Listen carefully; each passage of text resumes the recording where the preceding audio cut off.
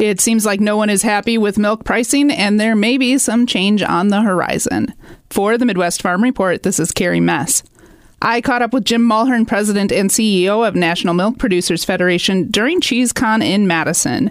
He was a panelist discussing the need for another look at how dairy farmers are paid. So, Jim, tell me, where are we at today with this idea of restructuring our federal milk markets? Well, as you know, Carrie, National Milk has been involved in an in-depth effort over the last year, really a year and a half, to take a very deep dive look at the federal milk marketing order system to update the program. It hasn't had any significant changes since we did the last, it was reform back in 2000 because we needed major changes at that point. But now 23 years on, we really haven't done any major changes to the program. And like any program, it needs to be updated and modernized. So we've been doing that deep dive into the pricing formulas that help determine the pay price that farmers receive on Class 1, 2, 3, and 4.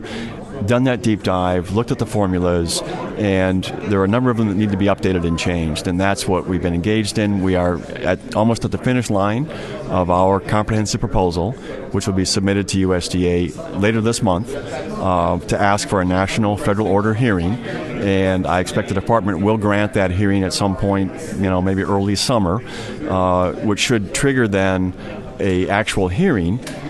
Sometime maybe late August, early September is the time frame. So even though we've done a lot of work, we're kind of at the front end of this process to have a hearing on major changes to the program. When we think about the industry over the last 20 years, there's been just massive changes. Everything is different. So, obviously we're right. We need to relook at this. But is this a little bit of opening Pandora's box once we start digging in here? Well, it's not really opening Pandora's box because, yes, there are always those critics of the program who want to see it go away. But fundamentally, the Federal Milk Marketing Order Program is important to this industry. It assures producers of orderly marketing conditions for their milk, and that's critically important in the dairy industry where we harvest milk every single day. You need to have a framework, a regulatory framework to protect producer interests, and it's designed to assure that consumers have an adequate supply of fluid milk. Those two, and there are other kind of principles of the program, those two are fundamental to it. But in order for it to work best, you need to keep it updated, and we haven't done that in the last 23 years now. The updates we're looking at will affect all classes, Class 1, 2, 3, and 4, and will be important changes. They go a little bit beyond fine-tuning, but they're not a major not a wholesale change that we're making. We really are trying to just modernize it, update it to today's dairy industry. Tell me, what are the friction points? What are the points people in our industry aren't in agreement on? Well, let me first say that we've gone to great lengths over this last year to build consensus in the producer community on the issues in the program, and that's been going beyond our national milk membership. And our membership is all the dairy cooperatives in the country, and that's about 2/3 of the nation's milk is marketed through cooperatives.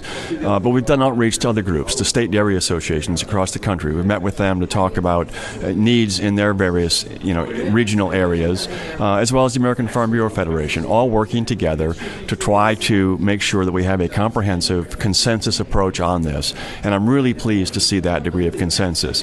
Now, it's a big industry, and we have the producer community side, we have the processor community side. Our members, the cooperatives, bridge that because co-ops are both producers and producer-owned processors. Then you have private or proprietary processors in the industry as well, and there are some differences there. One of the issues is in the pricing formulas.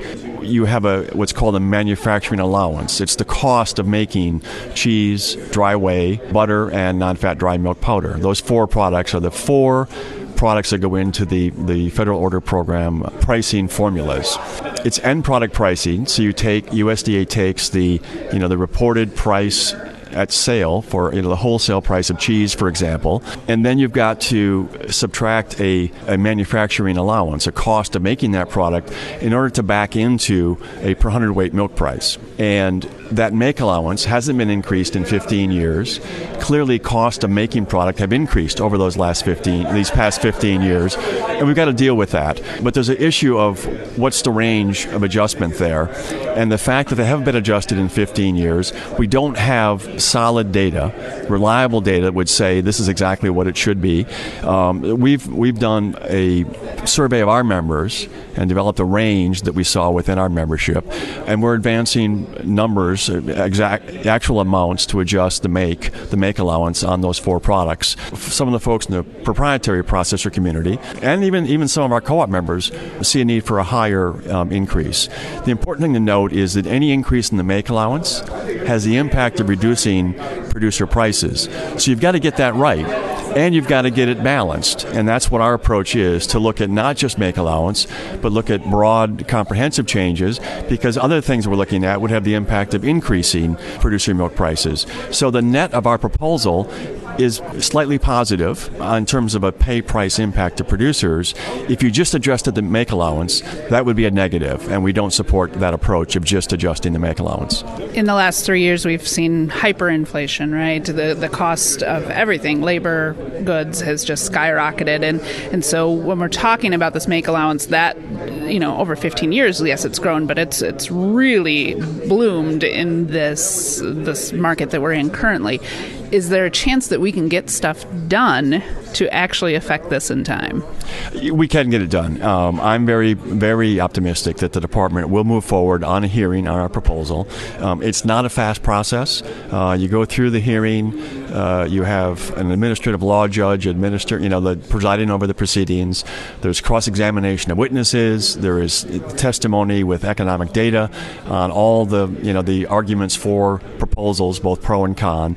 End of the day, USDA takes all of that and renders a decision for a recommended decision that producers ultimately will vote on to approve it or reject it. If producers vote against the proposal and it's rejected, that votes out the entire order. So USDA wants to make sure they get it right, because they want to make sure that it's something that will advance the interest of producers and the interest of the U.S. dairy industry. So this hearing process is important, and it's one that producers have a huge say in. That was Jim Mulhern, the president and CEO of National Milk Producers Federation. He was giving us the bird's-eye view of the proposed changes to the federal milk marketing orders. For the Midwest Farm Report, this is Carrie Mess.